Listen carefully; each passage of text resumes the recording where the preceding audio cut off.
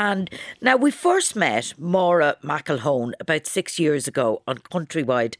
She was falling for a farmer back in those days. Now she's happily married with two young boys living on a farm in County Kildare. How time flies. But the boys are now past that new baby stage, and Maura wanted to do something special with the baby clothes that held such memories. She discovered Let's Match Mums, which is a website that matches local mums with new mums who are living in direct provision and who really need the clothes for their newborns. Maura registered online and started washing and folding and packing the baby clothes. Little vests and baby grows, cotton bibs and blankets, gently washed and line-dried in the sun. Brilliant white and as soft to touch as the skin of the newborn baby who wore them only yesterday. Except yesterday was a year ago, and that same baby now crawls full pelt across the bedroom floor while I sort through the clothes that no longer fit him. Tiny outfits pre-loved, now ready to be loved all over again. I meet her on a Sunday.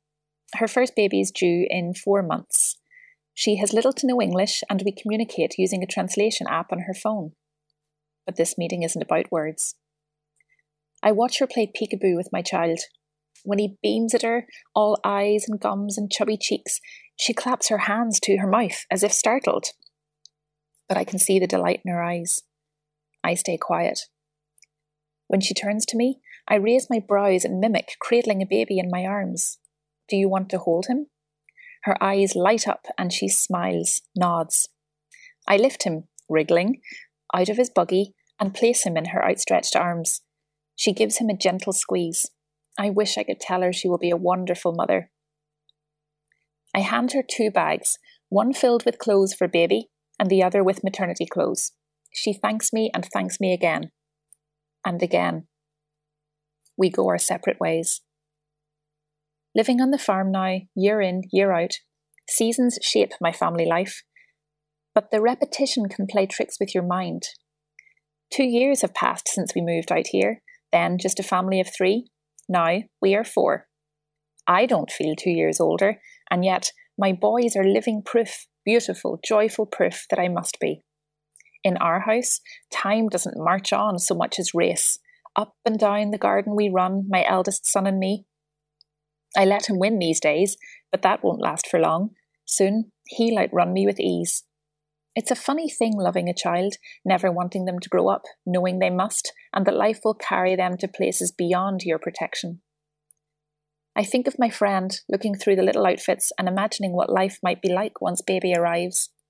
I find happiness in the thought that those same soft fabrics and garments that kept my baby warm in his first weeks and months will do the same again for her little one.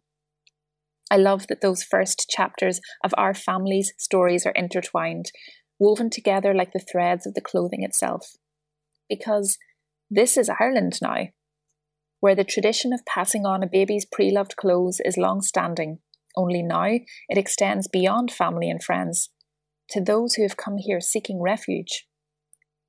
I think of my friend and of her baby due any day now. A new baby, bringing light and love and hope. And I hope that she finds a deep connection to this country, which my children and hers will share and know as home. I think I'm having a moment there. Thank you so much. That was Maura McElhone there, and beautiful little essay about your baby's clothes and the comfort of passing them on. That was gorgeous.